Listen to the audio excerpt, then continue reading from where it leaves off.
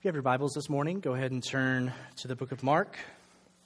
Continuing our series going through the Gospel of Mark, which we started when I got here about a year ago. We're nearing the end now, but we're also nearing some of the best parts. So Mark chapter 15, starting in verse 16 and going through verse 32. Mark 15, starting in verse 16. And the soldiers led him away inside the palace, that is, the governor's headquarters, and they called together the whole battalion. And they clothed him in a purple cloak, and twisting together a crown of thorns, they put it on him. And they began to salute him, "Hail, King of the Jews!" And they were striking his head with a reed and spitting on him, and kneeling down in homage to him. And when they had mocked him, they stripped him of the purple cloak and put his own clothes on him. And they led him out to crucify him.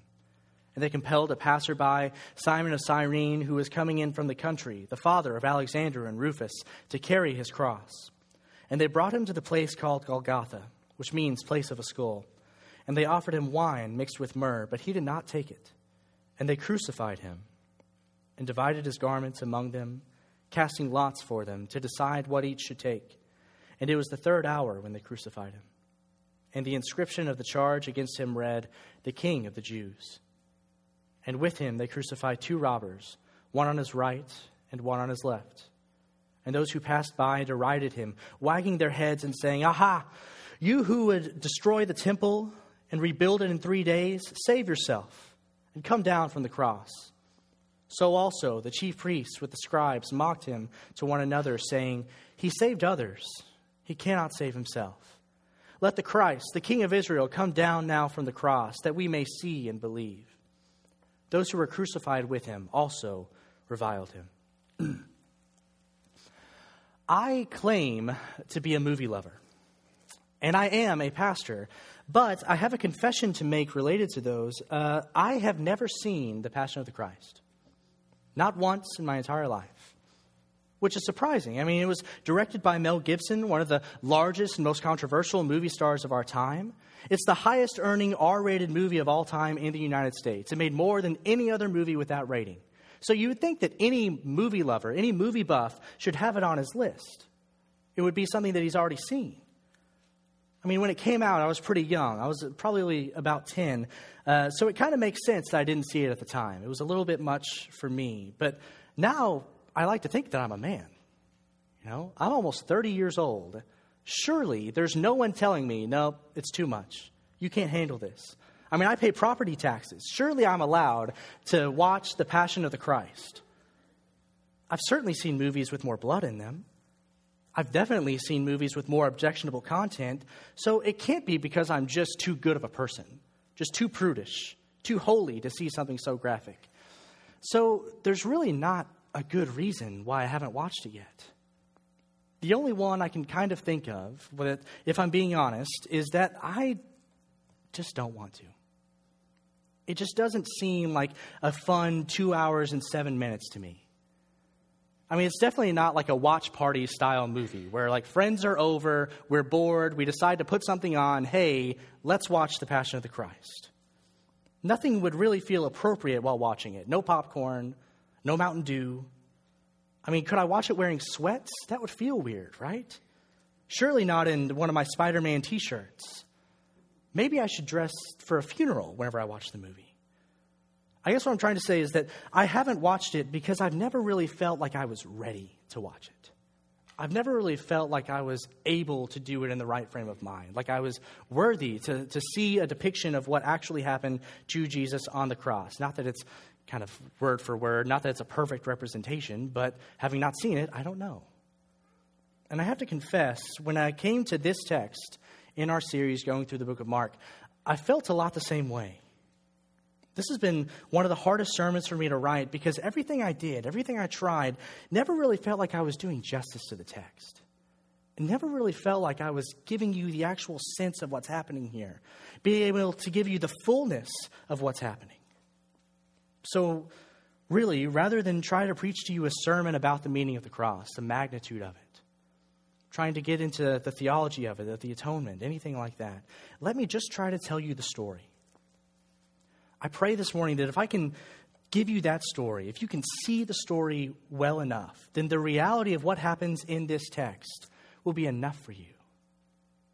The truth of Jesus Christ, the Son of God and Son of Man, crucified, will speak for itself. Verse 16. And the soldiers led him away inside the palace, that is the governor's headquarters, and they called together the whole battalion. They had brought him out to be considered for release by the crowd, but rather than releasing him, as we saw last week, they wanted Barabbas freed instead. This Jesus, who Pilate even called the King of the Jews, that's who they wanted crucified. So Pilate had Jesus scourged. He was already flogged. They had used a whip called a cat of nine tails, which had 9 long strips of leather coming out of the handle. Within each strip was embedded bone, glass, shards, anything sharp that they might be able to hook into the leather, which would also be able to hook into the skin. It was designed to inflict the maximum punishment possible. The people who used it were able to use the whip in such a way that each sharp point would embed deep into the skin before they jerked it back with a flick of the wrist, ripping the flesh away from the bone, away from the muscle, away from the body. And having been scourged, the soldiers led Jesus back into Pilate's palace. And they gathered everyone around, the whole battalion, a mob of soldiers, maybe around 600 men coming together to see the spectacle, to see the plaything that Jesus had become. Bloody and weak, they paraded him before them for their enjoyment. It was almost like a USO show. It had been a hard week for the Roman soldiers during a Jewish feast. The tensions were high, so they decided, let's use this Jesus for our enjoyment, for our amusement, to help ease their minds, to distract them from their duties. They hooted and hollered, cheered and laughed as the God of the universe staggered before them, barely able to stand. And then they decided, hey, let's play dress up. And they clothed him in a purple cloak, and twisting together a crown of thorns, they put it on him. He had been charged with treason and sentenced to death because he claimed to be the king of the Jews. So what they did was they dressed him like a king. They took a purple cloak, more likely a raggedy rug or a faded scarlet cape, something that probably wasn't in the best shape, maybe had some tattered holes in it. It wasn't quite the perfect color, not quite the royal purple, but it was close enough for the audience to get it, for the audience to understand the costume that they had put on him. It was close enough to call to mind the hilarious contrast between this scrawny Galilean before them and when they had seen Caesar parade in joyous and regal procession before them. To make the picture complete, to make sure no one could miss that this was a man who claimed to be a king, they fashioned a crown out of the branches of a nearby shrub. Sure, it had thorns, but this crown wasn't meant to be comfortable. For heavy is the head which wears this crown most of all. They jammed it onto his head, causing the thorns and thistles that were brought about through Adam's rebellion to jam into the scalp, through the skin, to pierce the head that was offered for their payment. So the costume was now complete. Before them stood the King of the Jews, arrayed in splendor, a royal robe and a crooked crown, dripping with blood. And so then they began their little play. Verse 18. They began to salute him. Hail, King of the Jews. As he stumbled, surrounded by jeers and taunts, they began to cheer in mockery. Hail the King of the Jews. All hail the King of the Jews. They gave him the same greeting they would give Caesar if he were in their presence. What they were doing was pointing out the lunacy in the idea that this man could possibly claim to be a king, that he could possibly claim that he was the Messiah. I mean, what kind of king ends up like this? What kind of king ends up with this kind of treatment? Even the Jews, as poor and pitiful in the soldiers' eyes as they probably were, they surely wouldn't accept a king like this. So they continued their scorn into even more violence. Verse 19. And they were striking his head with a reed and spitting on him and kneeling down in homage to him. And when they had mocked him, they stripped him of the purple cloak and put his own clothes on him. And they led him out to crucify him. They battered him about with a reed, sharp, stinging pain delivered precisely wherever they wanted. probably wherever it was going to hurt the most, where it would be the most degrading, in the face, on his crown. Some even spit on him. That's what we think of you, O king. Others got on their knees before him, bowing in feigned reverence. All hail the king! All hail the King of the Jews!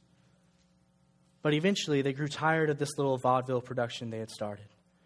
They took back the cloak, probably ripping off the fabric that had congealed onto his open wounds, reopening them in the process, restarting the blood flow.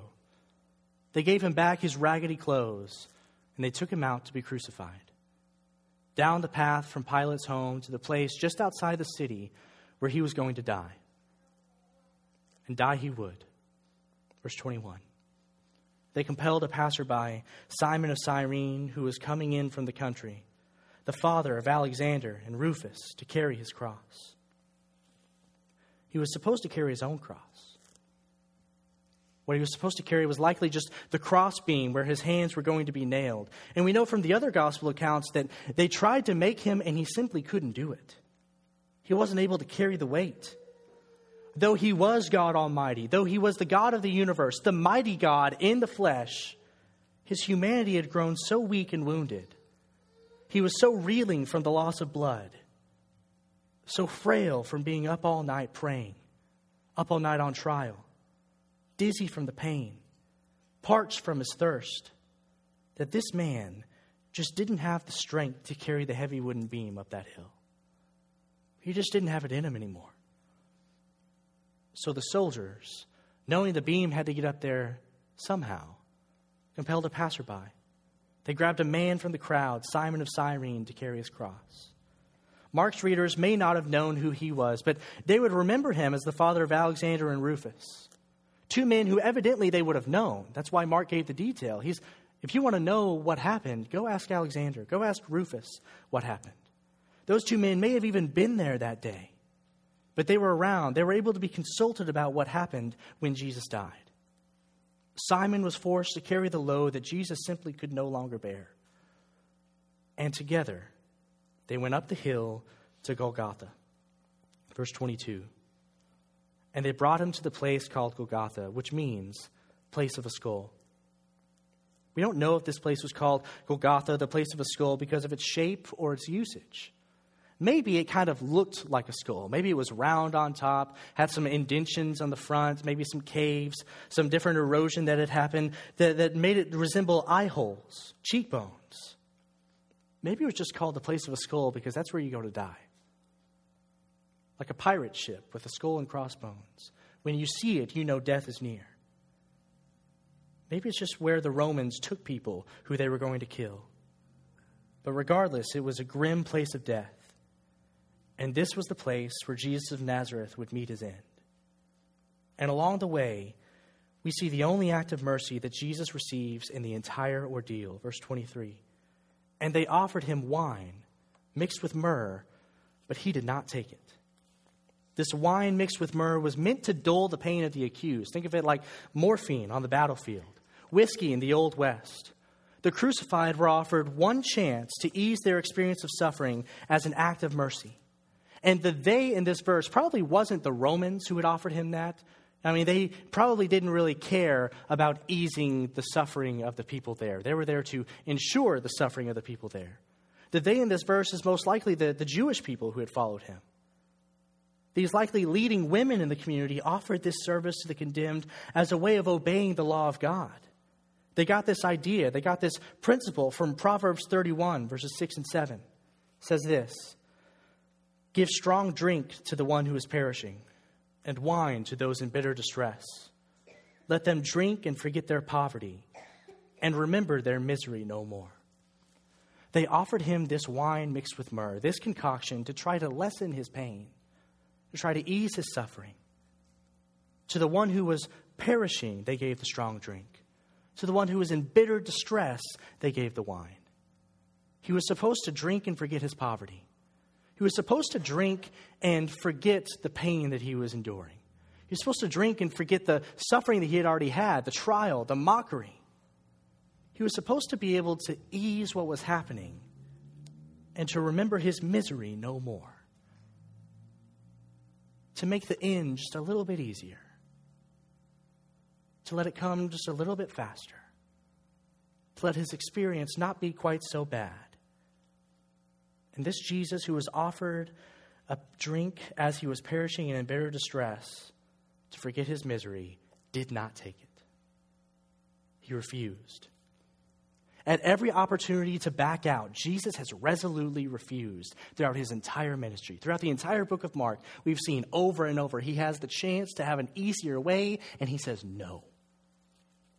When he told his disciples about his impending death, Peter told him to find another way.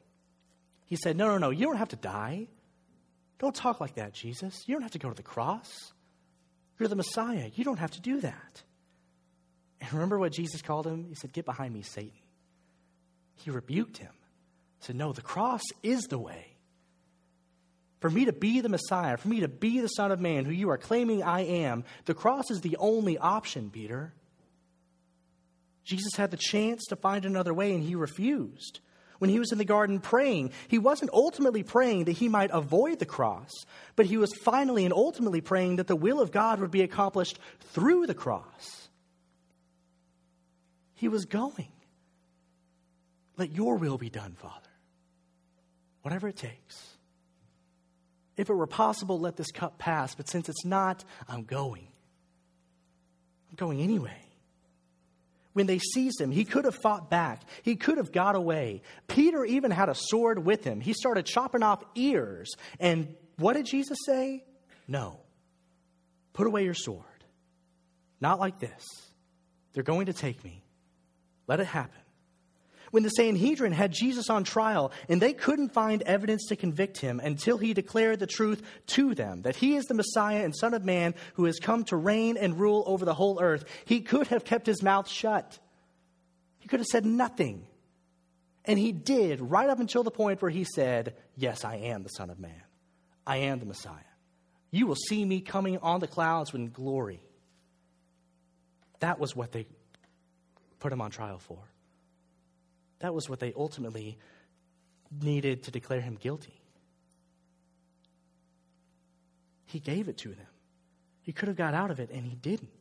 When Pilate was questioning him, all he had to do, again, was open his mouth. Pilate wanted to let him off. Pilate knew he was innocent. Pilate didn't like the Jews and said, man, if I can let you off, I want to. Give me a reason. Don't you have an answer for all the things that they're saying against you? And Jesus said nothing. Like a lamb before its shears is silent. He said nothing. All he had to do was open his mouth and he could have been set free, but he mounted no defense. And now, today in this text, when his pain could be lessened through this concoction of wine and myrrh, when it could have been an easier road, when it could have been not quite so hard, he said no.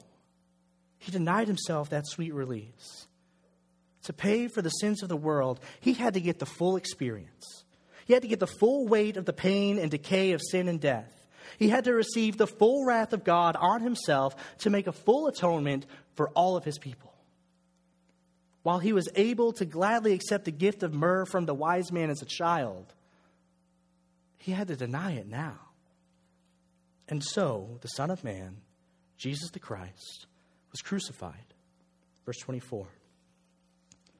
And they crucified him and divided his garments among them, casting lots for them to decide what each should take. And it was the third hour when they crucified him. They crucified him. They took his hands and nailed him into the beam that Simon had carried up the hill for him. The nails were probably sent through the wrist, not quite the hand, not quite the arm, but through the wrist, deep into the wood with a thick gauged nail to make sure that they could bear his weight. First one arm.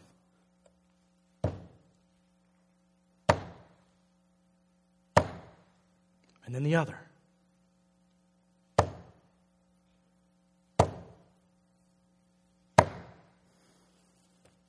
They raised the beam up, over and onto the thick wooden stake, which was probably already in place to make the full cross, to make the T. And they took his legs, they crossed one over the other, and drove one single nail through his two ankles. similar to what they had done with his hands.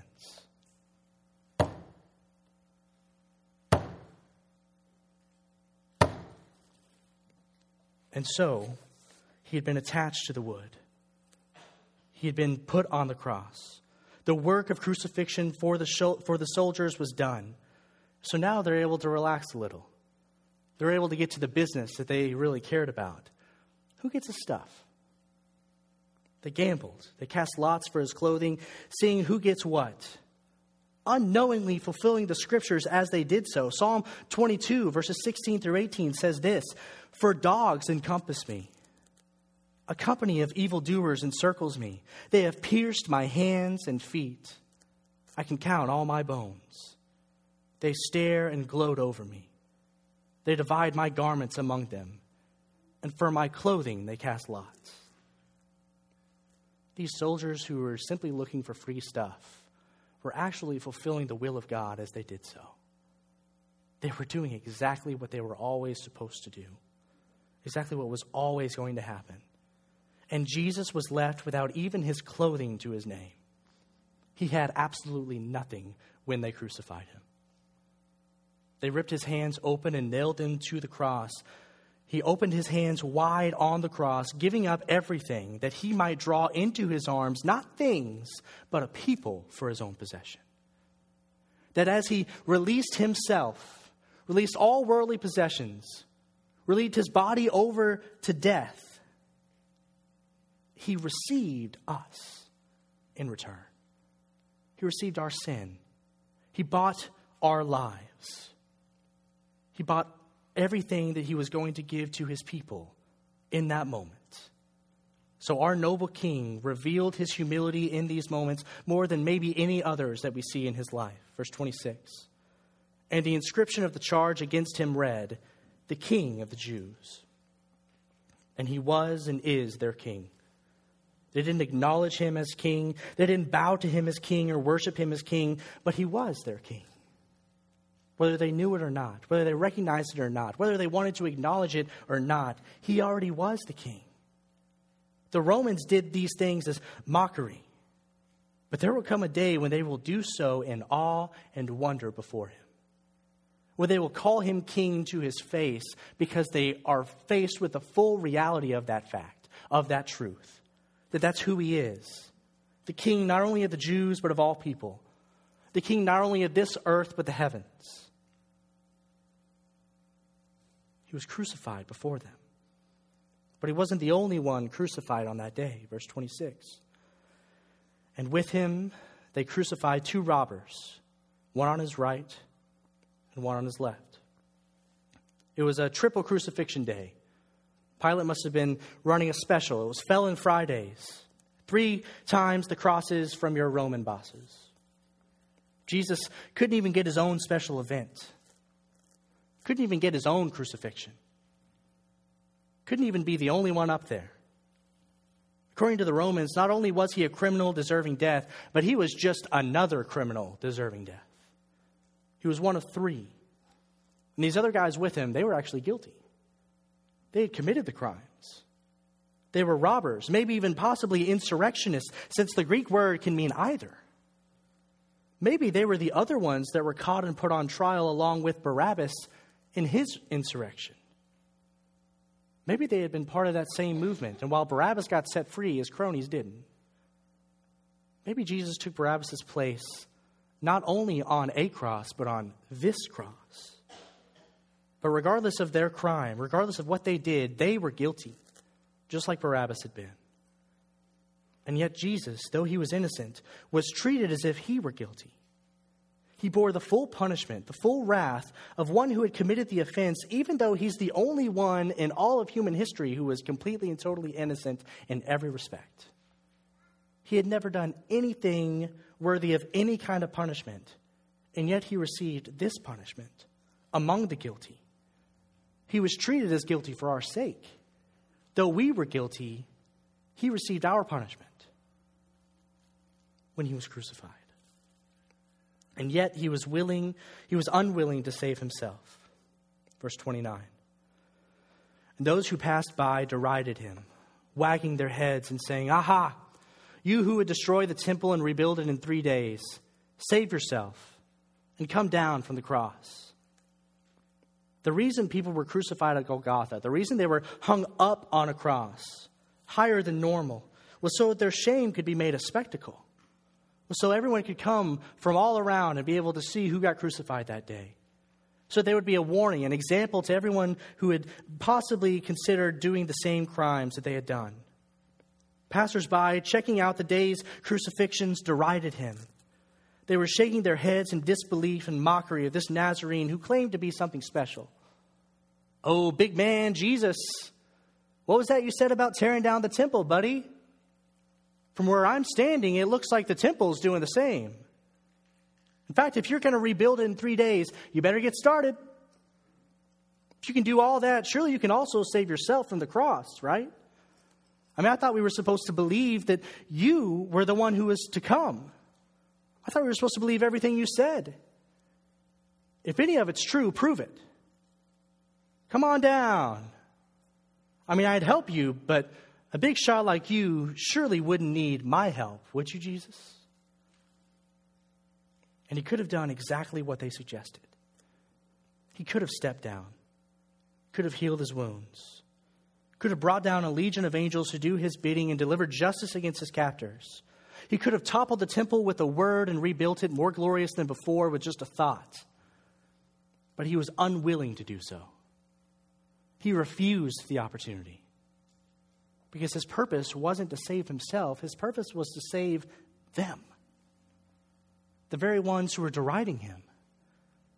The very ones who hadn't yet believed that he is who he said he was. Though he could have done whatever he wanted, what he wanted was this.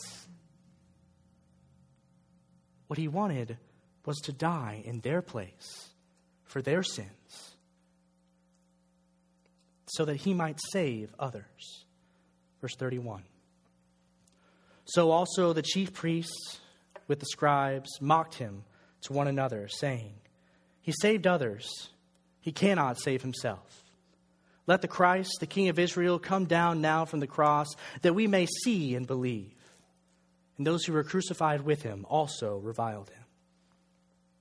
The Sanhedrin, who had come out to revel in their supposed victory, even they joined in on the mockery. They patted each other on the back. They jeered. This Jesus could stop the woman with the blood disorder from bleeding, but can he stop his own? Stop your blood, Jesus. He caused the lame to walk, you say. Well, let's see if he can walk on out of this.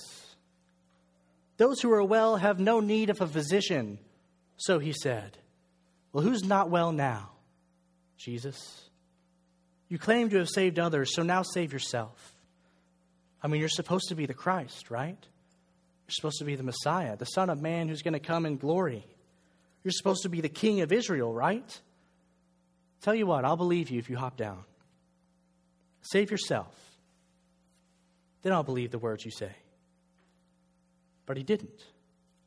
He couldn't if he was going to save others. For Jesus, it's an either or, not a both and. Either he saves himself and his people suffer, or he suffers and we're saved.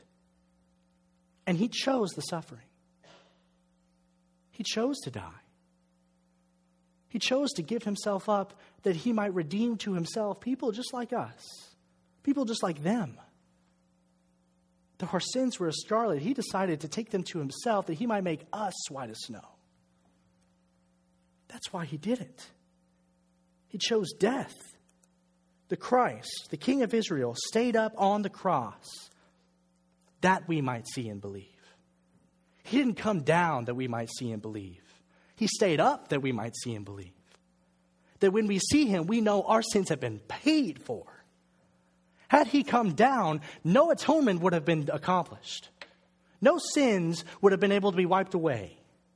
Had he come down, he may have saved his earthly life, but he wouldn't have saved us. So he stayed. He paid for the sins.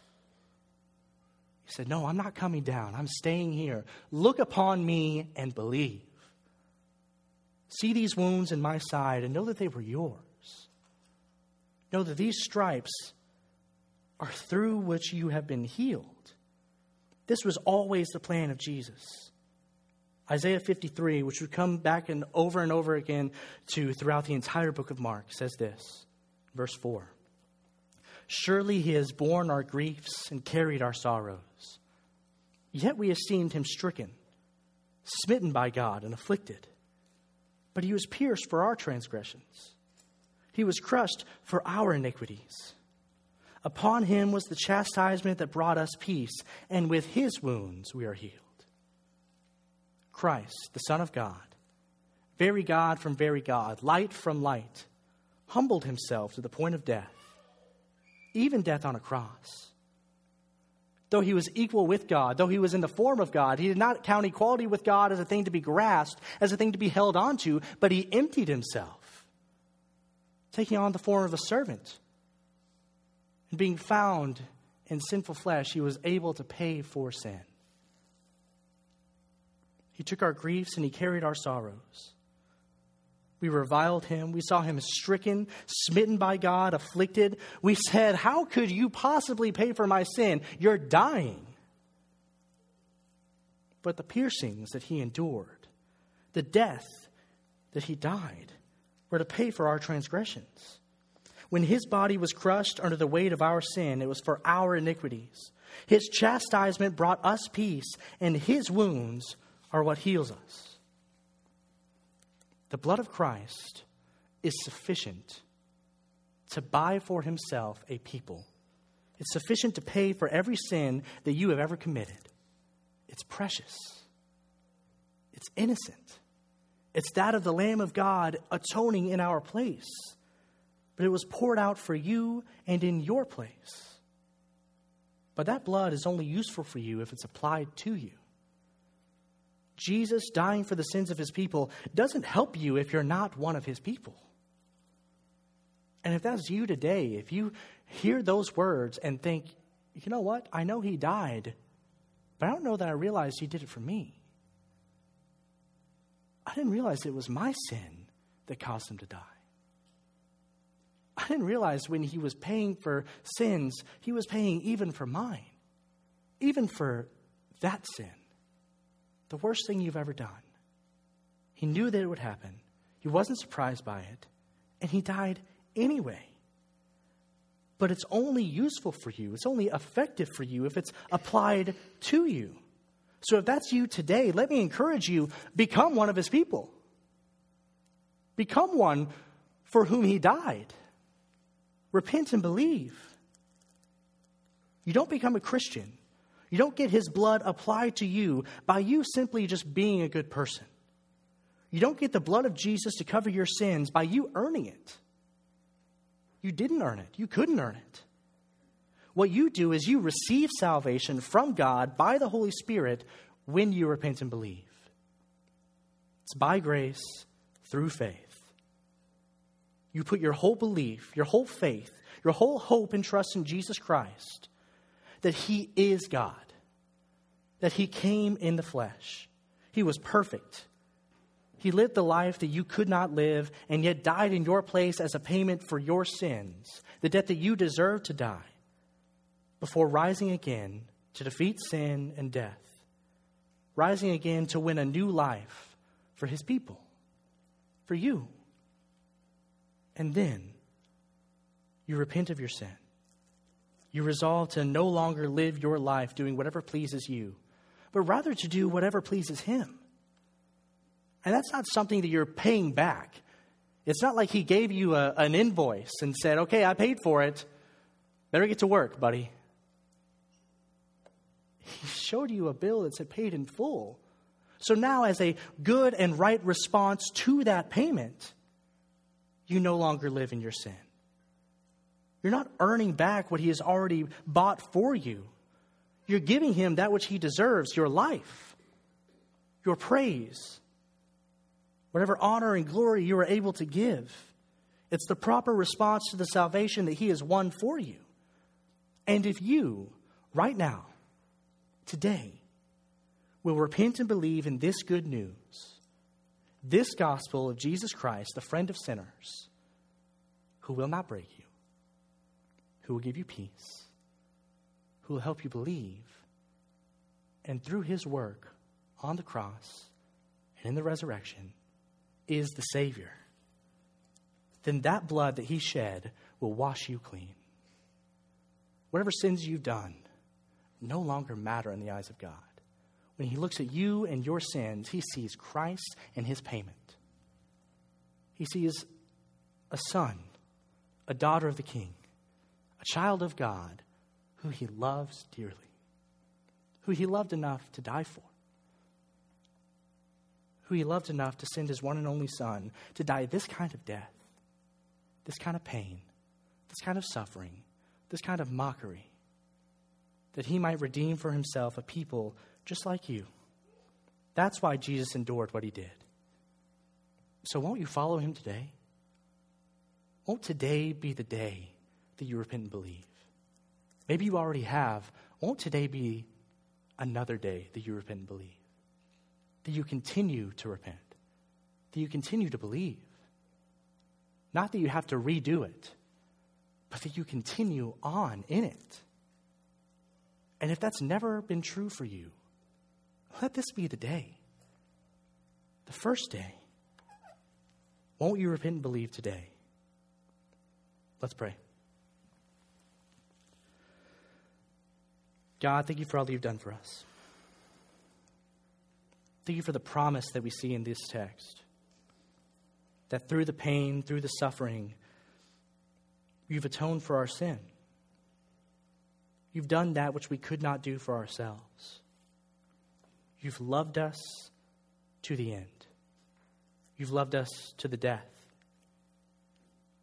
But even more so, as we'll see in the next few texts in the book of Mark, you loved us to the life. That this isn't where Mark ends with the crucifixion, but it continues on to the resurrection. Let us trust that even when it looks like you've lost, it's in that moment that we know you've won. Thank you for the blood. Let us repent and believe today and every day. Let us continue a life of repentance which is proper to the life of a Christian. Let us continue on in belief, growing in the knowledge of who you are and what you've done for us. That we don't move on past this truth of your gospel, but that we continue into it. We press on and await the day when we will be resurrected just as you were. We love you and we thank you. In Jesus' name, amen.